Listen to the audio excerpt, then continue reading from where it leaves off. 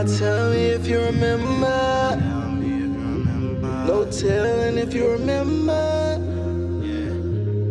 I'll never forget. I'll never forgive.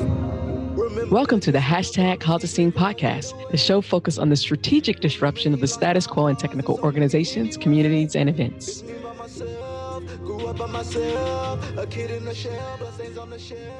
Hello, everyone. Welcome to today's episode of the hashtag Cause a Scene podcast. My guest today is Erin Brooke. Their pronouns are she, her. Erin, would you please introduce yourself to the audience? Hi, I'm Erin Brooke, and I'm a storyteller.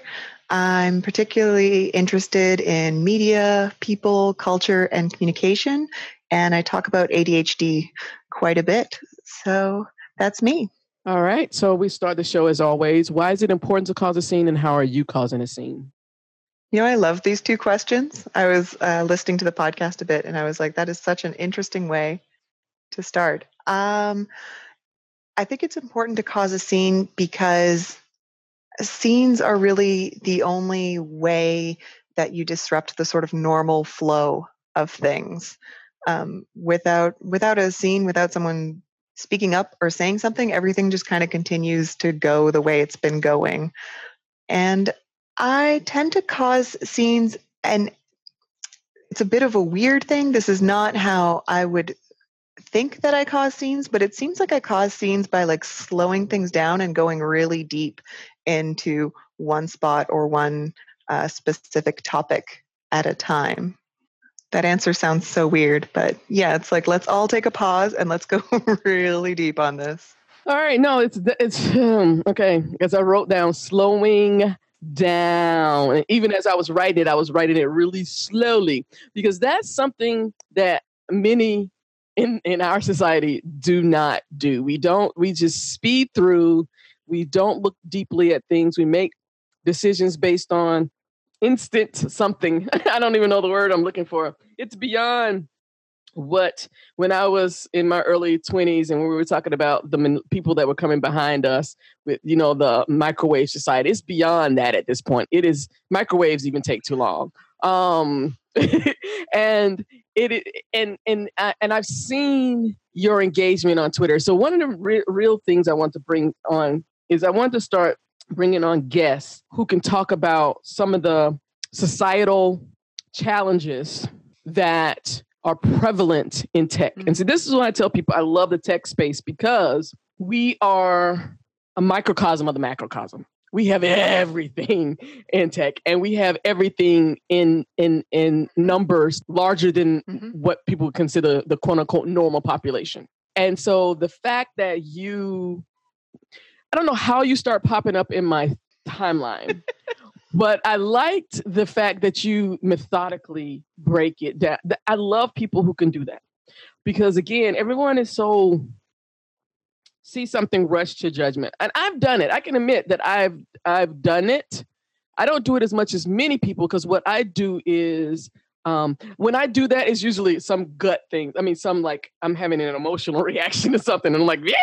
Mm-hmm. But if it's about understanding, which is railing, it's not about me trying to be understood. It's me just saying what the fuck I need to say so I can get it out of my system. Mm-hmm. But if I want to be understood, or I want to understand something, I dig into threads. Mm-hmm. I start going like, okay, somebody quote retweeted that, somebody quote tweeted that, and I go deep down. And so by the time I'm talking, I decide to highlight something. I have done some work here. I've looked at different perspectives and opinions, and I love how your threads do that. I don't think I've ever seen. Do you ever do like one tweet, or are they all threads?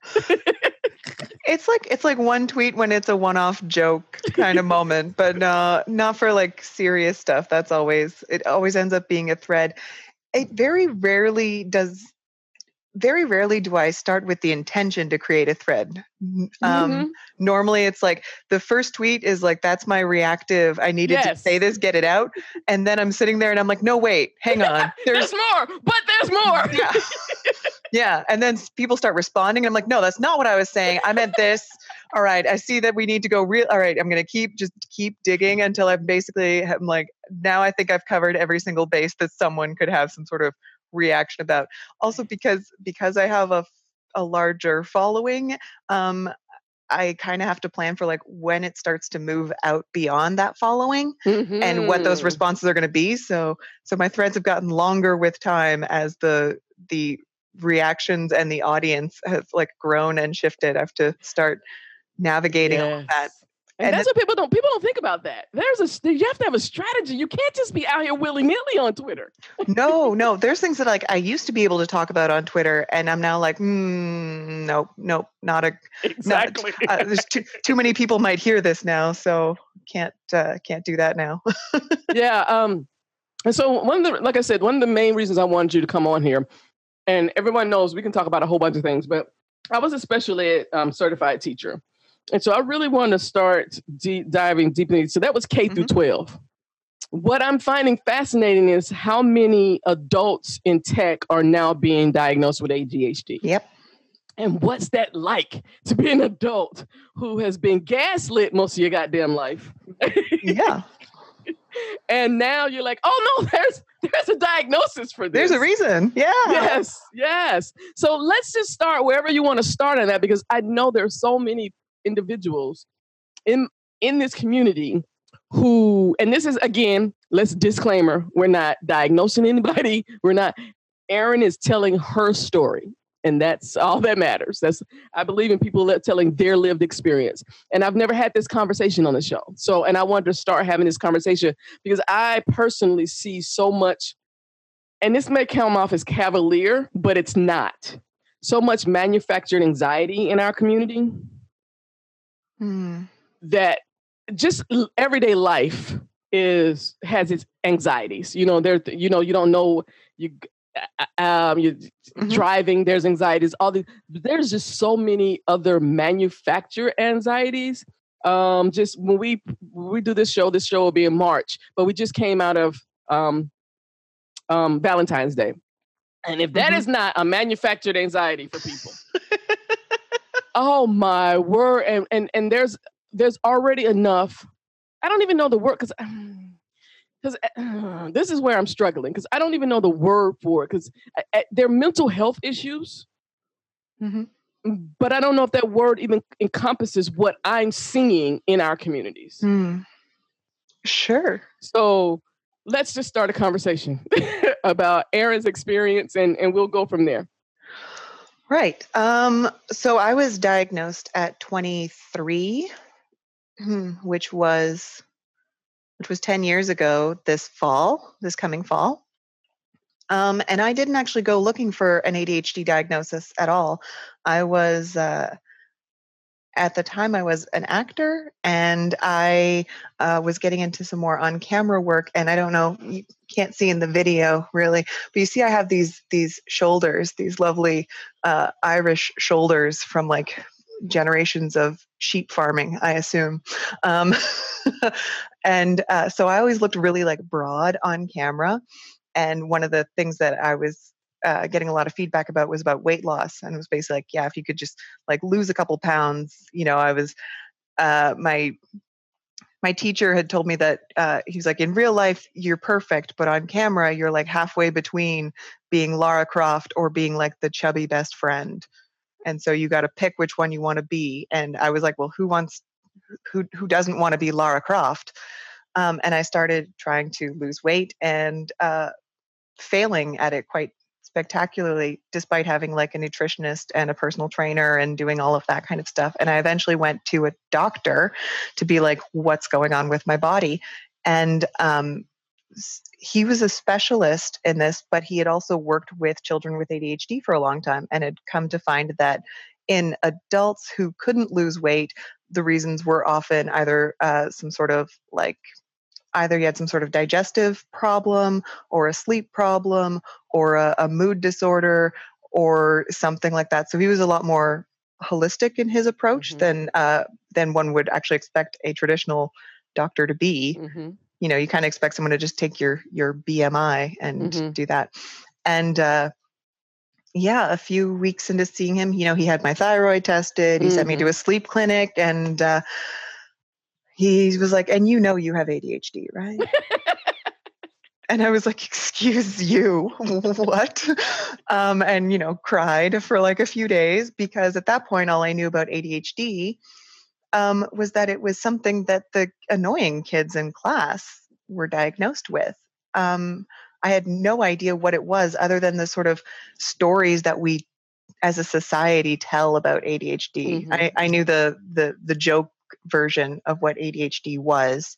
And like many people had that picture of a little hyperactive little white boy running around the room and like throwing stuff at people. I didn't even know adults could have it, frankly.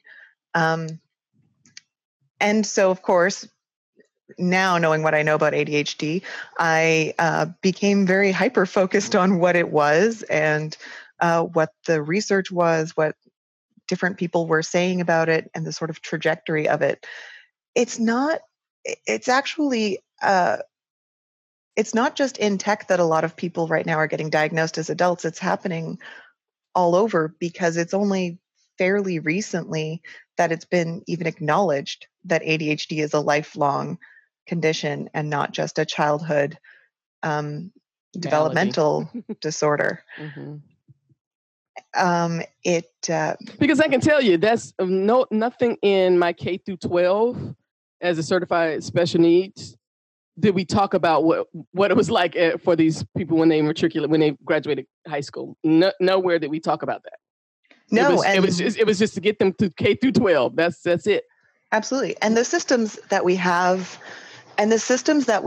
now are systems that were built on that idea of ADHD being a childhood disorder. So even now, if you go into university and say you want to get accommodations for an ADHD diagnosis, many universities will require you to go and get a new diagnosis and get reassessed.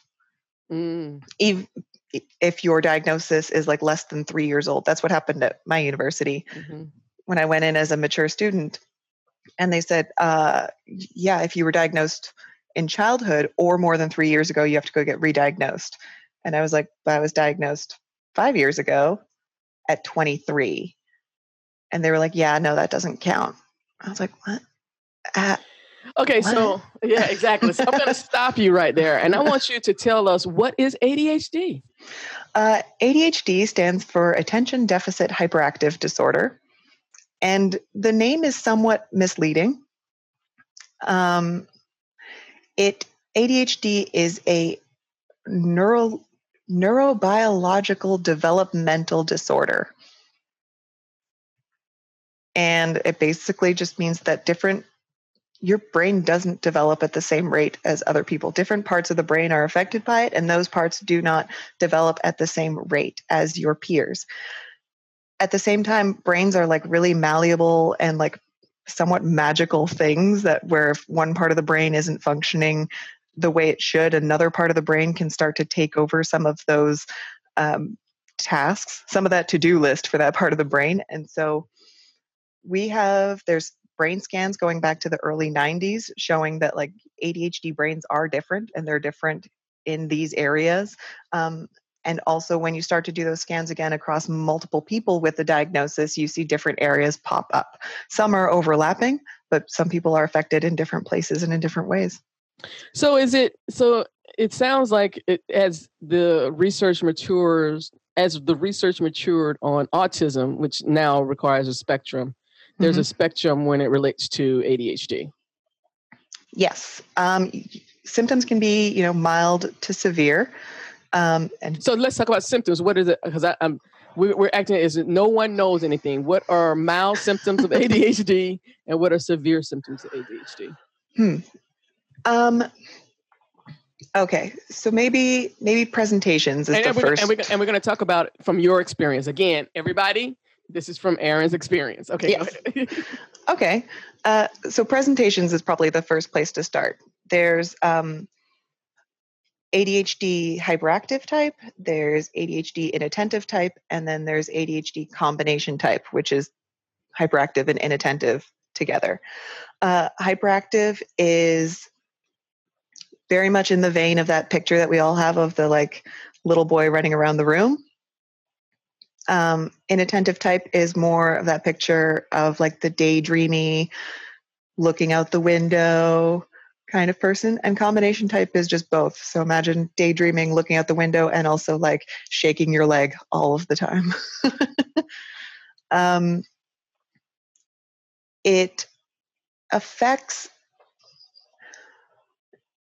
some people like to define it as attention regulation. So it's not so much that you have a deficit of attention, but you may have difficulty with sort of assigning attention to different things at different times, depending on what is piquing your interest at the moment. It can show up in so many ways. There's memory retention, short-term memory issues. There's executive functioning is a really big one. And then there's just sort of like impulsivity, emotional regulation, social behaviors. And different ones show up for different people in different amounts. It's really wild. Is ADHD different from ADD? Not. So here's a funny thing. Not exactly. The fact that we have two different names for it is actually, it's part of like those social stories that we tell ourselves. It's just that ADHD used to be called ADD with or without hyperactivity. And it hasn't been ADD since about the early 90s in North America. But it's one of those things that linguistically has just sort of carried on. And so I have discussions with people all the time who will say, you know, I don't have ADHD, I have ADD. And I'm like, no, they're all the same thing. And it's always been one thing with either with or without hyperactivity. It's never been two separate diagnoses. And so in all honesty, when you started talking about this, I saw so much of myself. I was like, "Ooh, this explains so much." I think I am not, again, the spectrum part, and that's why I asked about the ADD diagnosis, because when we had students, they were ADHD, and I also had autistic students. So there was a whole nother thing that's going on there. Well, I had some autistic students, and so it's interesting because I can definitely see when I see some of your, I guess they would be considered benign tweets about how do you stay organized? How do you do this? What platforms, what tools are you using? And I'm just like, if I have not, so I know it's one thread that you were doing and people were recommending to-do lists. If I had not, when I went into my app store, had already downloaded all of them and tried them out and none of them worked, I was like, oh my. I'm like, wait a minute, this seems too familiar to me. I've tried every last one of these things and there's always one little thing that does not work. And you're like, Yep, absolutely. And even the things that do work, you know, you find yourself using it for 2 or 3 weeks and then all of a sudden you forget to open it one day and then it's like a year later and you're like, what is this thing for? My Kanban flow, oh my God, that works so well for me. But just to remember to do it, to open that thing up and to move it's like, what? Yeah. But one thing I really want to, which is interesting to me is, and you've said it twice, so everybody knows that is it that the default for ADHD is the little white boy? Yes. Which means that when little black kids have ADHD, there's something different. There's something wrong with them. They do not get treated in the same ways that, because the default is a little white boy who you expect to be throwing shit around, is. They don't. They really don't. Statistically, I forget the numbers. But statistically, there's a whole bunch of research on this. And yes, basically you put a little white boy and a little black boy, both of whom have ADHD, both of whom are behaving the same way, into a room. That little black boy gets sent generally for like correctional behavior. His diagnosis is going to be EBD, which is emotional behavior disorder. Behavior it will disorder. Not be. That's what it is. It will not be ADHD. No. It will not be ADHD. It will be emotionally defined disorder. Or and I've had several students, because I love being in high school, where I particularly remember one young lady, and also they don't reevaluate them as well. So if they come in with they're getting the little white boy in kindergarten gets the ADHD evaluation all through K through 12. His can't even think of the thing, the paperwork, the IEP, IED. Yes, yeah, IEP, IEP. Educational. Yeah. An IED is something else. Don't give those to little white boys. Yes. I'm just saying they're kind of dangerous right now. Don't give them to little white boys. Do that. Okay, all right. Right. Woo, that was a good one. Okay, so educational something program, individual education program. That's what that stands for. Their individual education program is focused on ADHD. So everything we're talking about in their differentiated instructions, the kind of interventions we do for them is about managing their attention. Mm-hmm. The little black boy or black girl is exhibiting the same behavior, but now they have an EBD, which is, as I said, that is a behavior disorder, a defiant behavior disorder. And not only that, it's not just a behavior, it's a defiant behavior disorder. And so now they're tracked from K through 12 as a behavioral problem instead of a attention or developmental problem. So those are totally, I literally remember having one student, and this is why I liked high school. She was on my dance team. And she would just just have these bursts. And her answer was always, I'm EBD. And I was like, okay, bitch, let's be honest. Let me tell you what this is. Your ass just have not learned how to control your emotions because you've been able to, because once you get that diagnosis, you're done. They just, ain't nobody trying to help you. You just out here. And I was like, you have one more year to get out of school. You're not going out of here with this EBD. That's not what's happening. Because she had not been reevaluated since she got it in elementary school. Because they don't reevaluate. All they do is take what it is. And, they do reevaluate every 3 years. Let me correct that. But they're reevaluating the little white boy on ADHD and the black kids on EBD. So what they're evaluating is to see if they remain in that space, not to see if the original diagnosis was incorrect. Right. And it became a battle for us up until graduation, when she finally realized there is nothing wrong with me. I just never, because she got this diagnosis, her parents, everybody, they was just like, okay, because again, black parents have problems with the school system. They didn't question and all this. So it took myself and the people around me and her peers were like, nope, you're not doing that. Nope. We're not accepting that. Nope. For her to learn skills that she should have learned earlier to manage her behavior. And now she's a mother. It's like that stigma of being EBD versus ADHD is huge. It is. And it's also something that you see applied to not so much in this actual school system, not so much from the teachers or the administrators, but more like in society. There's still quite a few people who think that ADHD is itself a parenting problem, right? And that stigma most definitely is also applied to Black people at a far greater rate than it is applied to white people. Even if it were behavioral problems for both, say, the little white boy and the little black boy, you would still see more sympathy for white parents than you would see for Black parents.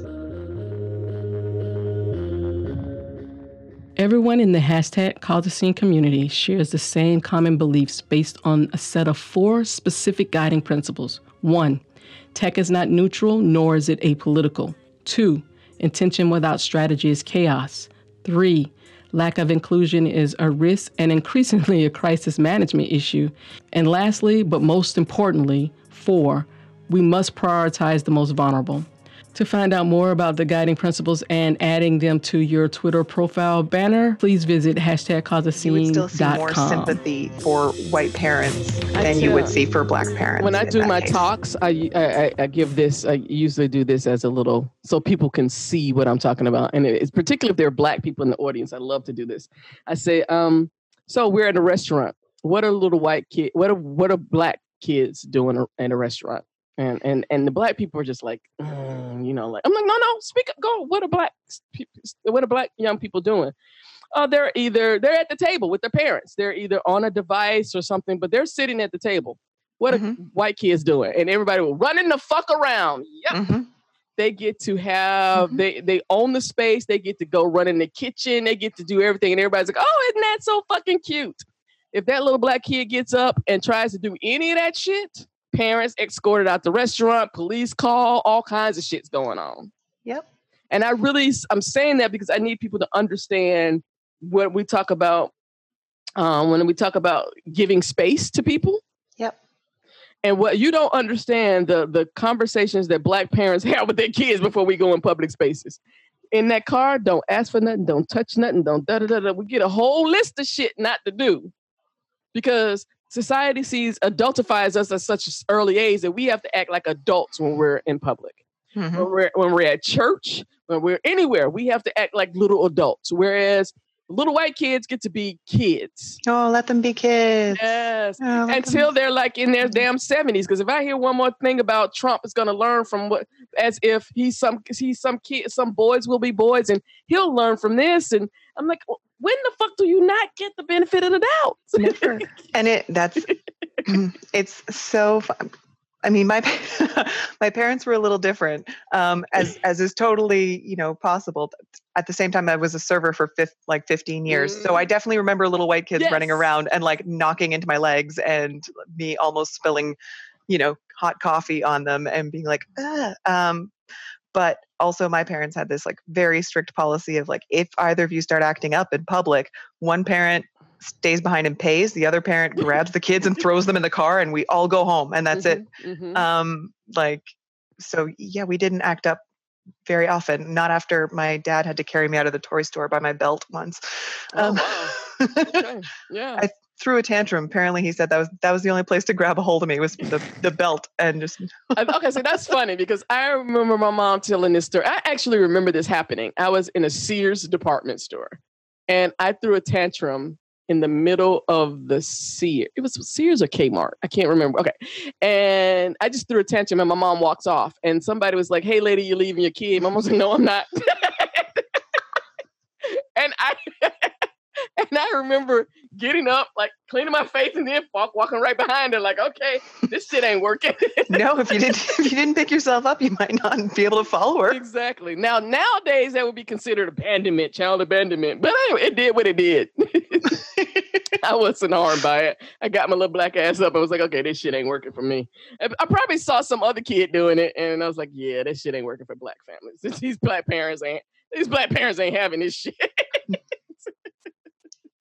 Like the whole timeout. That's a whole. Let's not digress. But that's a whole nother thing. Timeout. The fuck is timeout? Who has the time for timeout? Who has the time? Go sit in your corner. What the fuck? Like, no, I'm gonna yell at you for a bit, and that's how we're gonna deal with this. No, when you go in that room, you shutting all the lights off, and you go in the fucking bed. That's what the fuck you doing. I'm not dealing with you at all. Just go to sleep. All right. So I want to talk about pre-diagnosis and post-diagnosis. If you were ADHD before 23, what was that like in not knowing it?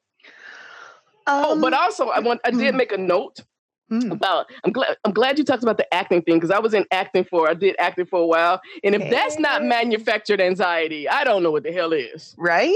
Well, and like I use it all the time now in like professional contexts because I'm like, yeah, absolutely. Acting is just professional listening. So that's where my skills come from, is from acting.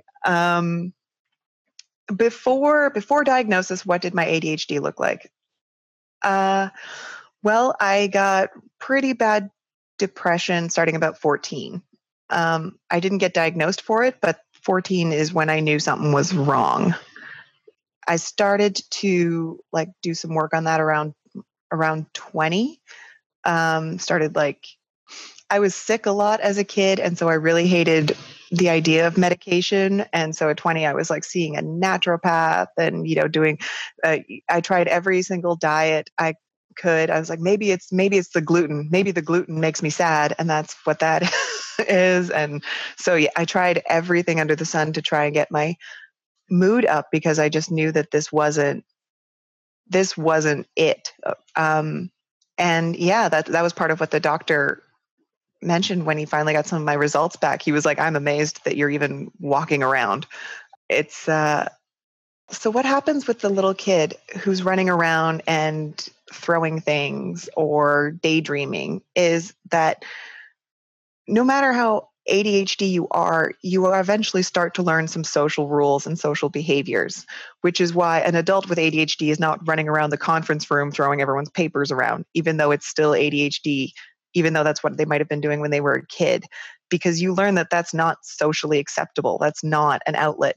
You learn to just sit there and like click your pen over and over again, or jiggle your leg, or oh my God, play on your phone. Fidget spinners. Yeah, you learn other ways of getting that nervous energy out, or that hyperactive energy out, because you're not 6 and you can't get away with running around the room and throwing stuff anymore as an adult. Some of us can't. Most of us can't. Some of us can get away with it forever. Yes. Unfortunately. Yes. And they're wreaking havoc around the world. But go ahead. Absolutely. I think also as a woman, and that part of that was internalized. Those social behaviors were internalized very young. There was there were a lot of itchy dresses and Sears family photo type scenarios, or like just getting dressed up and sitting in your parents' friend's couch for 3 hours while they talked about nothing. And like no one could even put on a TV or anything to entertain a 6-year-old for this time. You just got to sit there like a doll. I was also always I was smart. I was quick. In my elementary school, my teachers all had a habit of writing the homework on the board in the corner in the morning. So like once you finished your work that day, you could do your homework if you had extra time. I was pegged as a gifted student early on. So I went to that, special classroom where I swear I can't remember a single thing we did. I know that one day we were all practicing handstands in the gifted kids classroom. I don't know.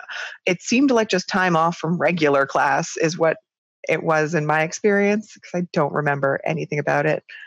By like grade 4, grade 5, I was in my parents are diplomats. So I grew up overseas from like age 9 to age 14. And so there was a lot of behaving and a lot of being a little adult. Yeah. Being shown off. Yeah, and also with a little bit of like you're representing your country. Exactly. Yeah, that's some pressure. Shit. Like as and I guess I'm lucky because out in the world, people seem to really like Canada, which is where I'm from. So like the worst we ever got was like, "Are you American?" You'd be like, "No, Canadian." They'd be like, "Oh, Canada, it's great." That's like, then they were happy. But so by 14, I guess the puberty and hormones and all that kind of stuff just kind of threw whatever balance I had found out of whack. Oh, out of whack. Oh my God. That high school was the worst fucking time for me. Oh, I hated every goddamn minute of high school. We had just moved to a different place. So we had just moved from Zimbabwe to Romania. And then after I turned 14, I moved in with my aunt and uncle back in Canada and went to high school in this like small town, all white high school, which was like the smallest. My world suddenly became so small in a way that I had never really imagined. I did okay. As long as I was interested and as long as no one was being an asshole.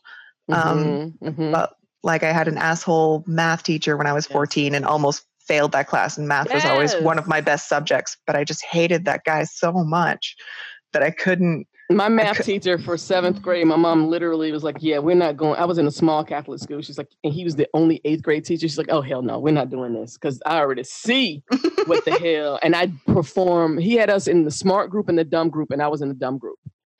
Oh, yeah. Yeah. And it was an all black school. He was a white dude in an all black school.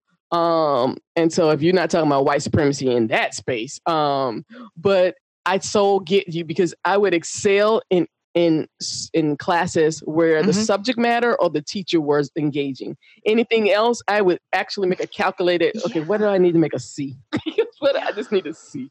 That's all I need is a C. I just need a C to get out of this class. And because I was so fast, I had gotten all the way to like high school and I'd never done homework, really, because I always did it in class. And all through middle school, I was in this international school system where it's all like by correspondence. So you had teachers, but they're teaching and your stuff is being sent off. So like you knew what was coming the whole career. Like, and also me and my best friend were really competitive for like who gets the best marks and stuff. So we were always doing way more work than we needed to. We broke into the teacher's lounge to steal a test. Not the answers, the test, the questions that would be on the test so we could study better. Like it was all fucked up. It was so nerdy. That's just a hard way of passing the test. Right? Right? Like, what? And we're like so scared we were going to get caught. And I'm like, what would a teacher even say if they caught some 13-year-olds breaking into like, we just want to know what questions are going to be on the test so we could. Well, I can tell you if it was a black student, it was been a whole different experience, but that's another thing. Go ahead. Well, she was my best. Most of my friends were black when I was like 9. Would you have taken a hit? Because they wouldn't have treated y'all the same had y'all got caught.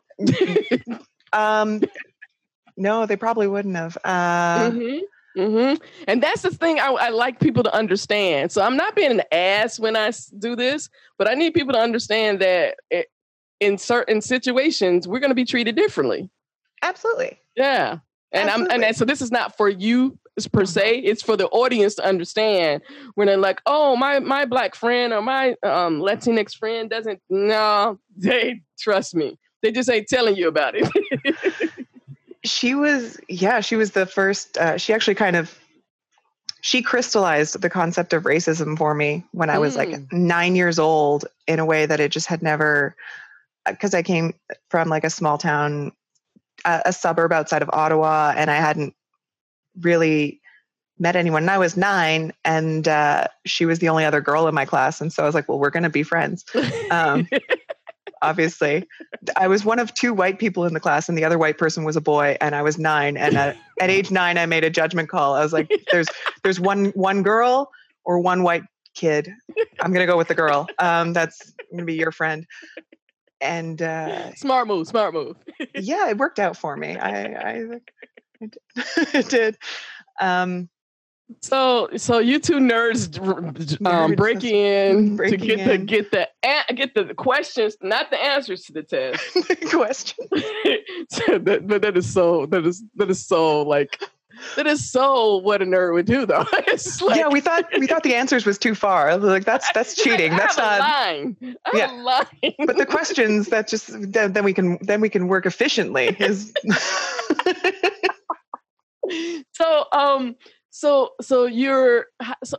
I see so many parallels here. It is so funny to me, and I haven't been diagnosed, but I've diagnosed myself. I truly have. I'm like, yeah, totally I got a little bit of it.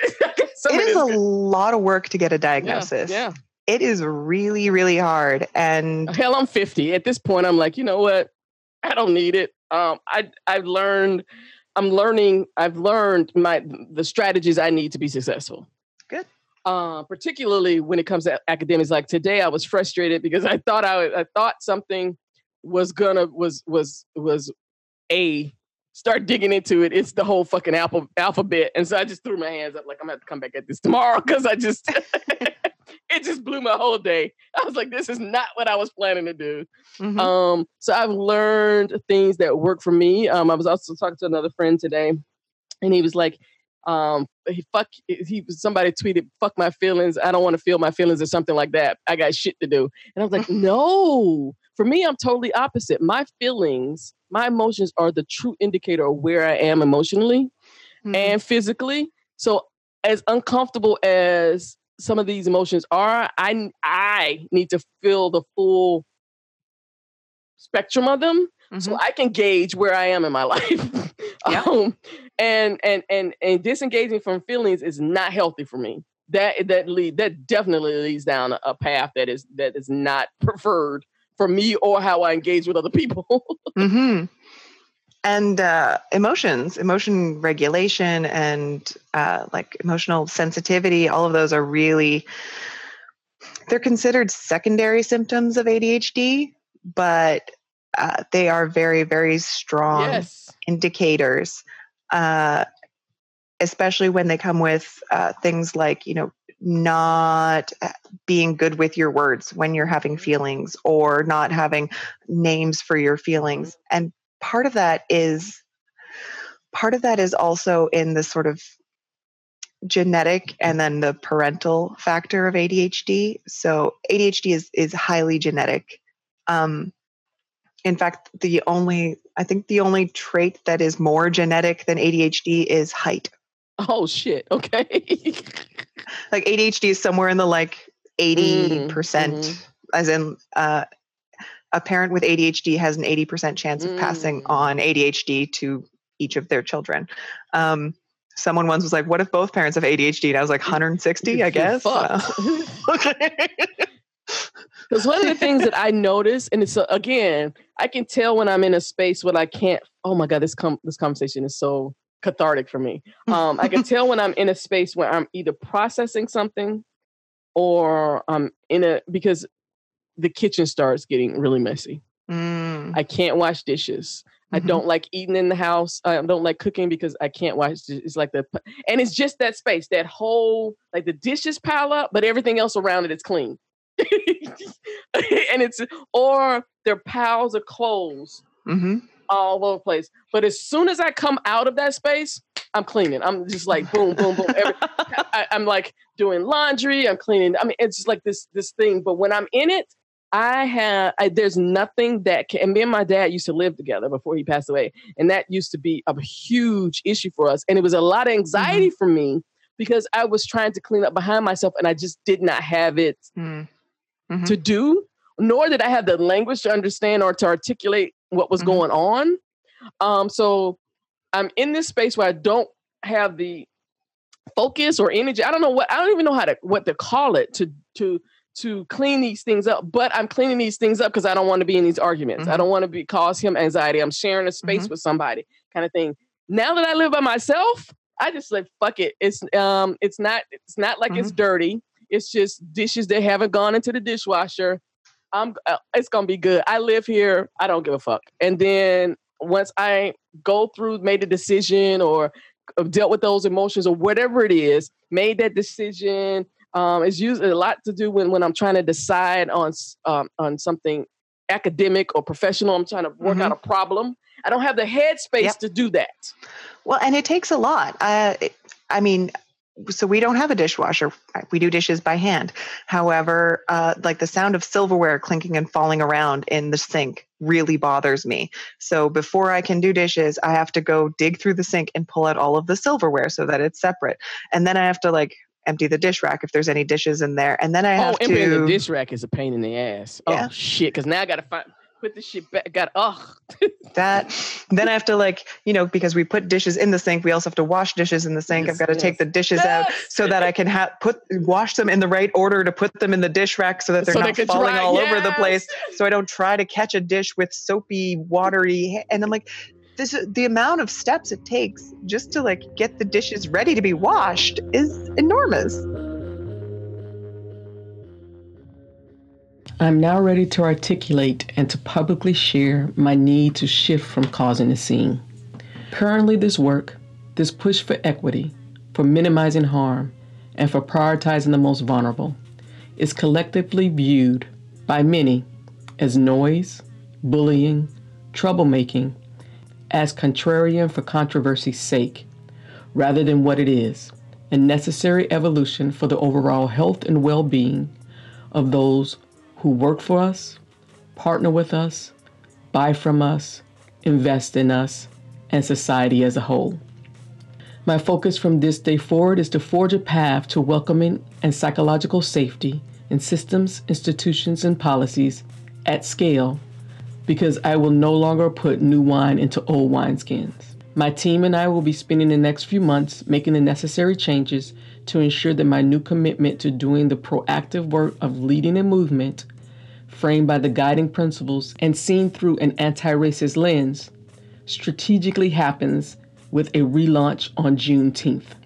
To be kept informed of our progress, please follow me on Twitter at KIMCRAYTON1, Kim Creighton 1, and on our new Kim Creighton's Community Cafe Discord server. When I started hashtag Cause a Scene in 2019, it was out of my frustration that no one was listening. Now that you're listening, it's time to get to work. Thank you for the years of support, and I'll meet you on the other side. Have a wonderful day. Just to get the dishes ready to be washed is enormous. I swear, to me, I will know I have succeeded, that I have made a success out of Kim Creighton LLC and hashtag Cause a Scene when I can bring somebody in to weekly clean my kitchen. That to me is just like, that's it. I'm here. When I can do that, and because that is a mental stressor, anxiety that I don't need. Yeah. I can hand that off to somebody else. And as women, we're taught that should be some shame in that. Mm-hmm. You know, we have these, and I'm like, fuck that. No, this is something I've never liked to do. It causes me, I have to sit there and just like stare at it and just like, and get in and rev myself. There's so much prep to even get it done. If I just paid somebody to do that, that would be so much less on my plate. And it's so simple. It is. Like my husband and I have now worked out a thing where he asks me, I'm like, if it's my turn to do dishes, if you're coming home late or like we need them done, just ask me to do dishes. Just send me a text message and I'll get them done. Because just the act of him asking me then makes me like externally accountable. Yes. And also sort of motivates me in a different way. Like I'm like, oh, I don't really want to wash dishes for me. But if it's important to you right now that I do it, that's not a problem. I can get it done. And it's so funny when someone's staying with me or when I'm staying with somebody else, I don't even think about it. I wash the dishes. It's so easy. It is just like, but when I'm here by myself or if I'm staying at someone's house, as soon as I finish something, I wash it. Mm-hmm. I'll start that. Just like we were talking about these apps or whatever. I start that. I was like, okay, as long as just wash the dish after you use it. Just wash the dish after you use it. And I'll do that for a few days. And the next thing I know, that pile is, I'm like, oh, fuck, how did we get back here? And it happens so fast. Yes. It's like, you're like, but I just washed dishes. I just did this shit. I just did it. Like, and someone's like, yeah, you got to do them every day. I'm like, every day? Who's got time to do dishes every day? Have you seen the process that I need to go through just to do dishes the one time? I've got little stations. I got it. No. Exactly. Oh, wow. That is huge. But that is so important. And that's so true. Because that is.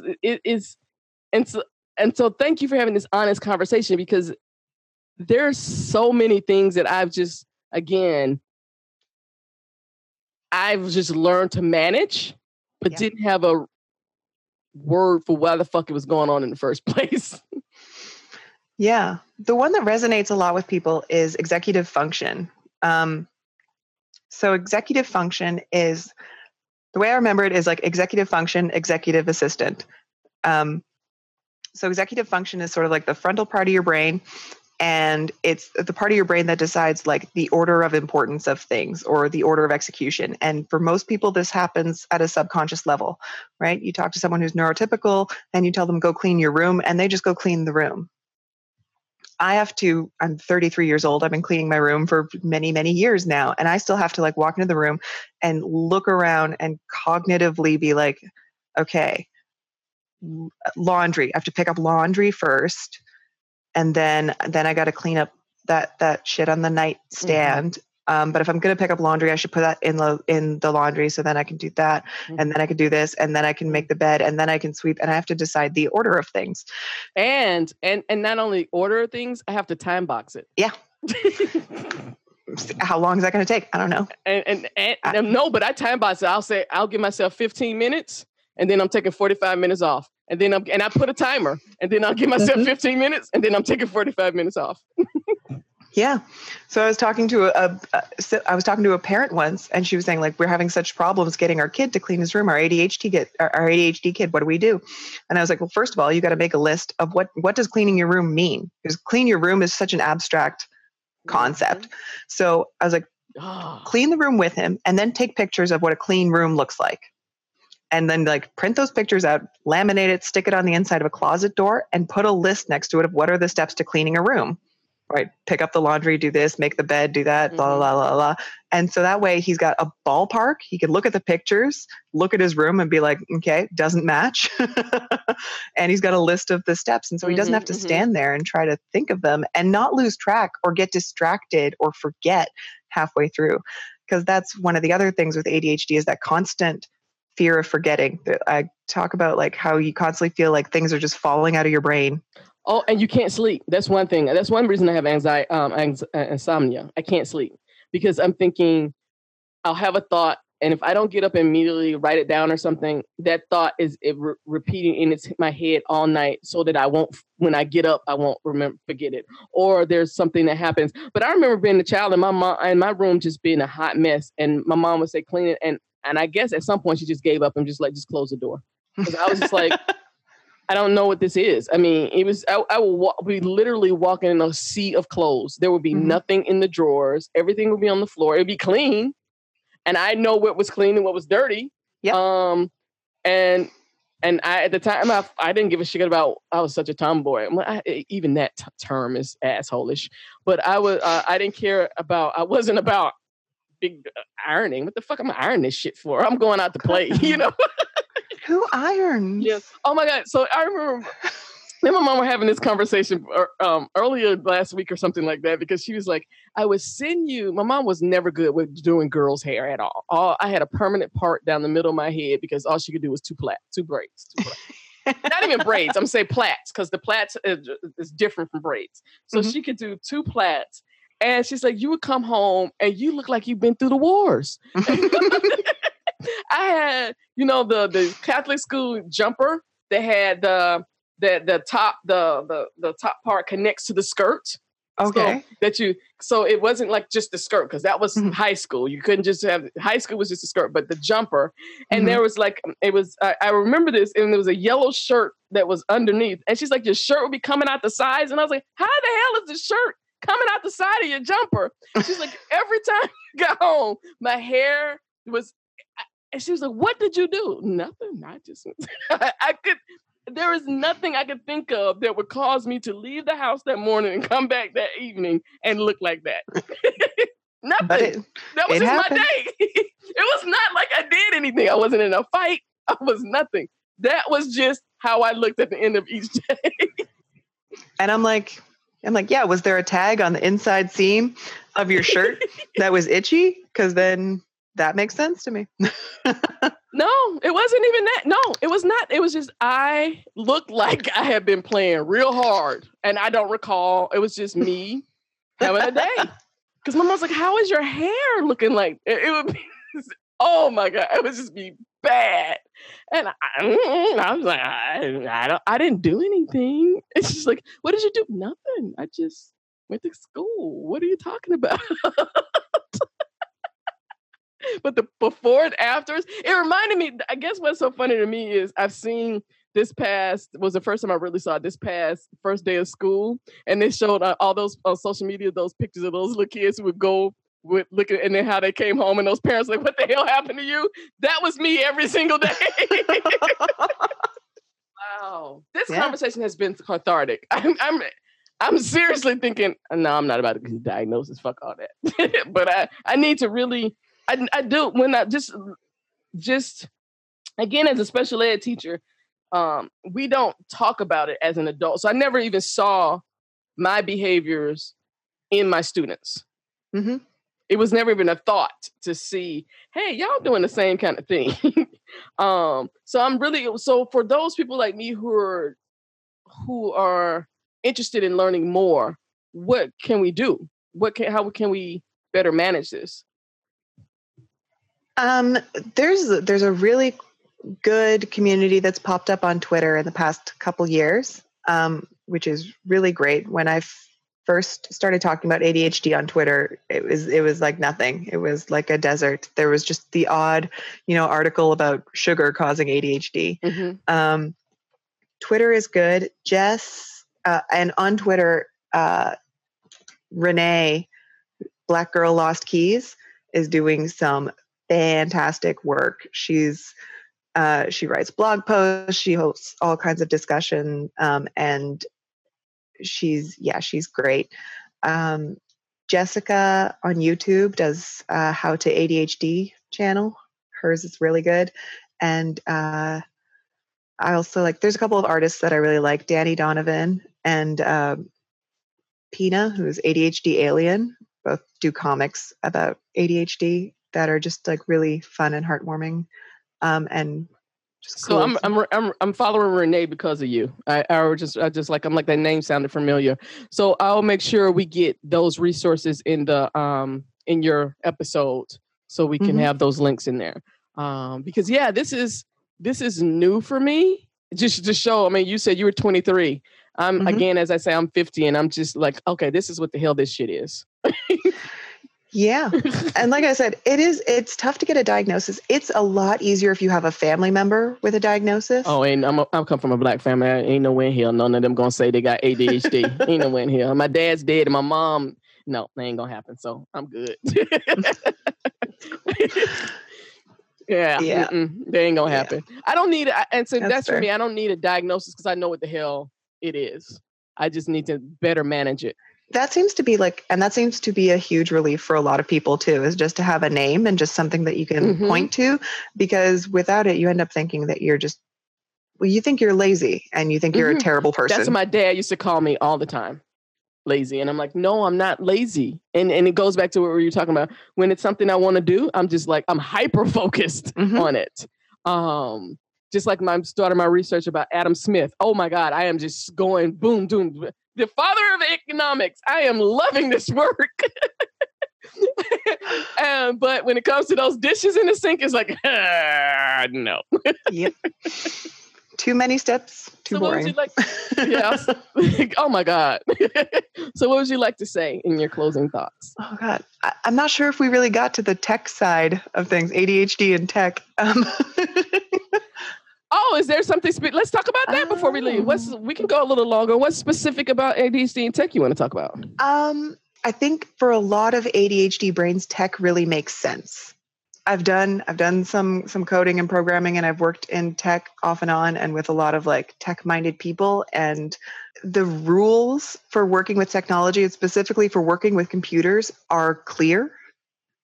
In that there's a certain way that computers understand things, and if you don't do things in that way, then the computer doesn't understand it and stuff doesn't compile and stuff doesn't work.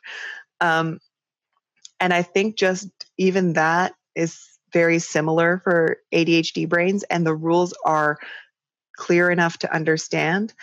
And they don't often come with all of the factors that come with social situations that can disrupt things. If something isn't working, it's not working for a reason. And the reason is somewhere here in front of me in this thing that I'm making or this thing that I'm working with. That's interesting, because I think that's a huge problem in tech though. Oh, absolutely. Because the default is very binary.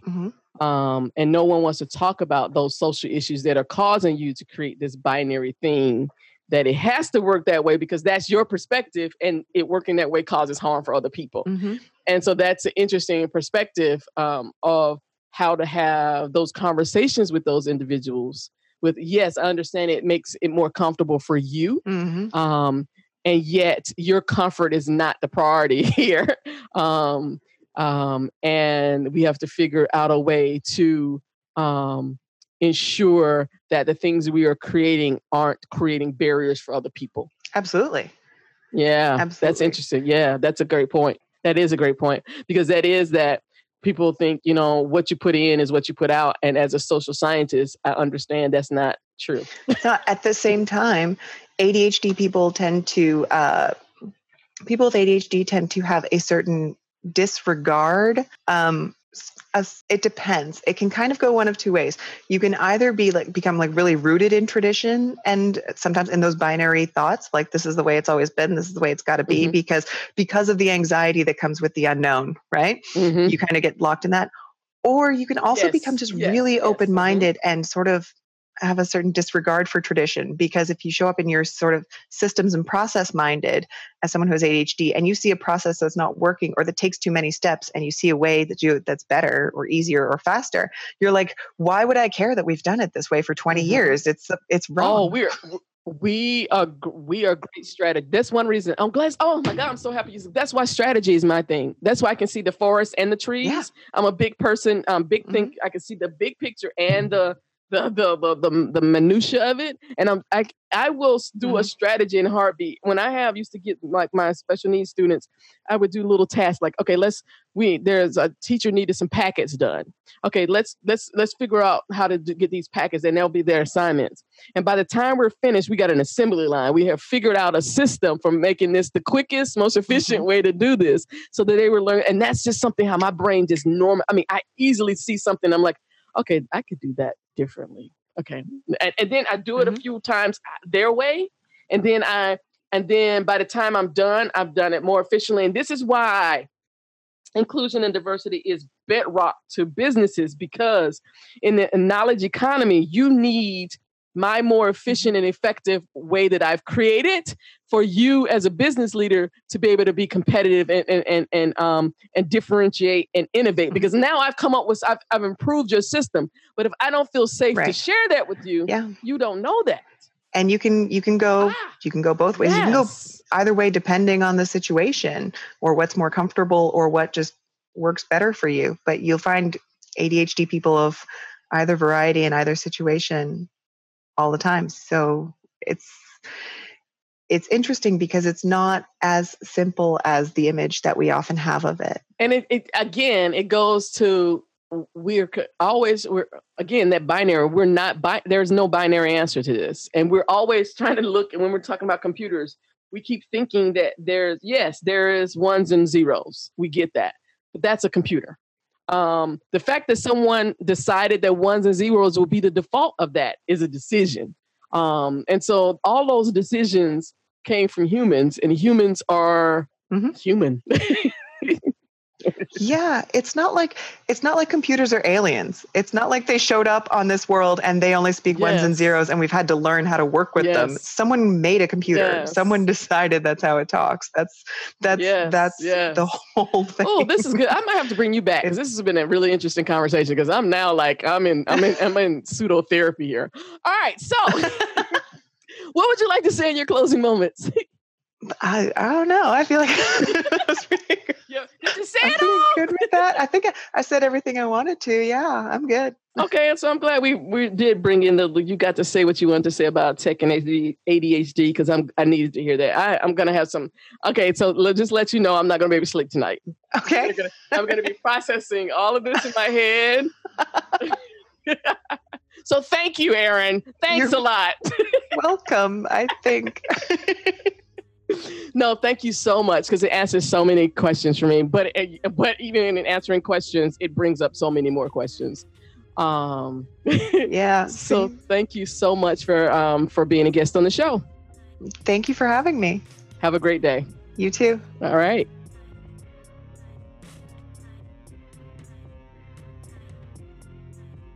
Thank you for listening to this week's episode of the #CallTheScene podcast. And I'd like to thank all our current sponsors of the podcast and the #CallTheScene movement. Of course, we strongly encourage everyone to become an individual sponsor of the #CallTheScene community. Just visit the website at #CallTheScene.com to sign up today. On behalf of everyone here at #CallTheScene, we'd like to thank you again for listening to today's show, and have a wonderful day.